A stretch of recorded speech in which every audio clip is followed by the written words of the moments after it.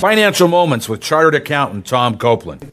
Wealth can be deceitful and hinder our spiritual growth. In Matthew 13:22, Jesus said, "The one who received the seed that fell among the thorns is the man who hears the word, but the worries of this life and the deceitfulness of wealth choke it, making it unfruitful." How is wealth deceitful?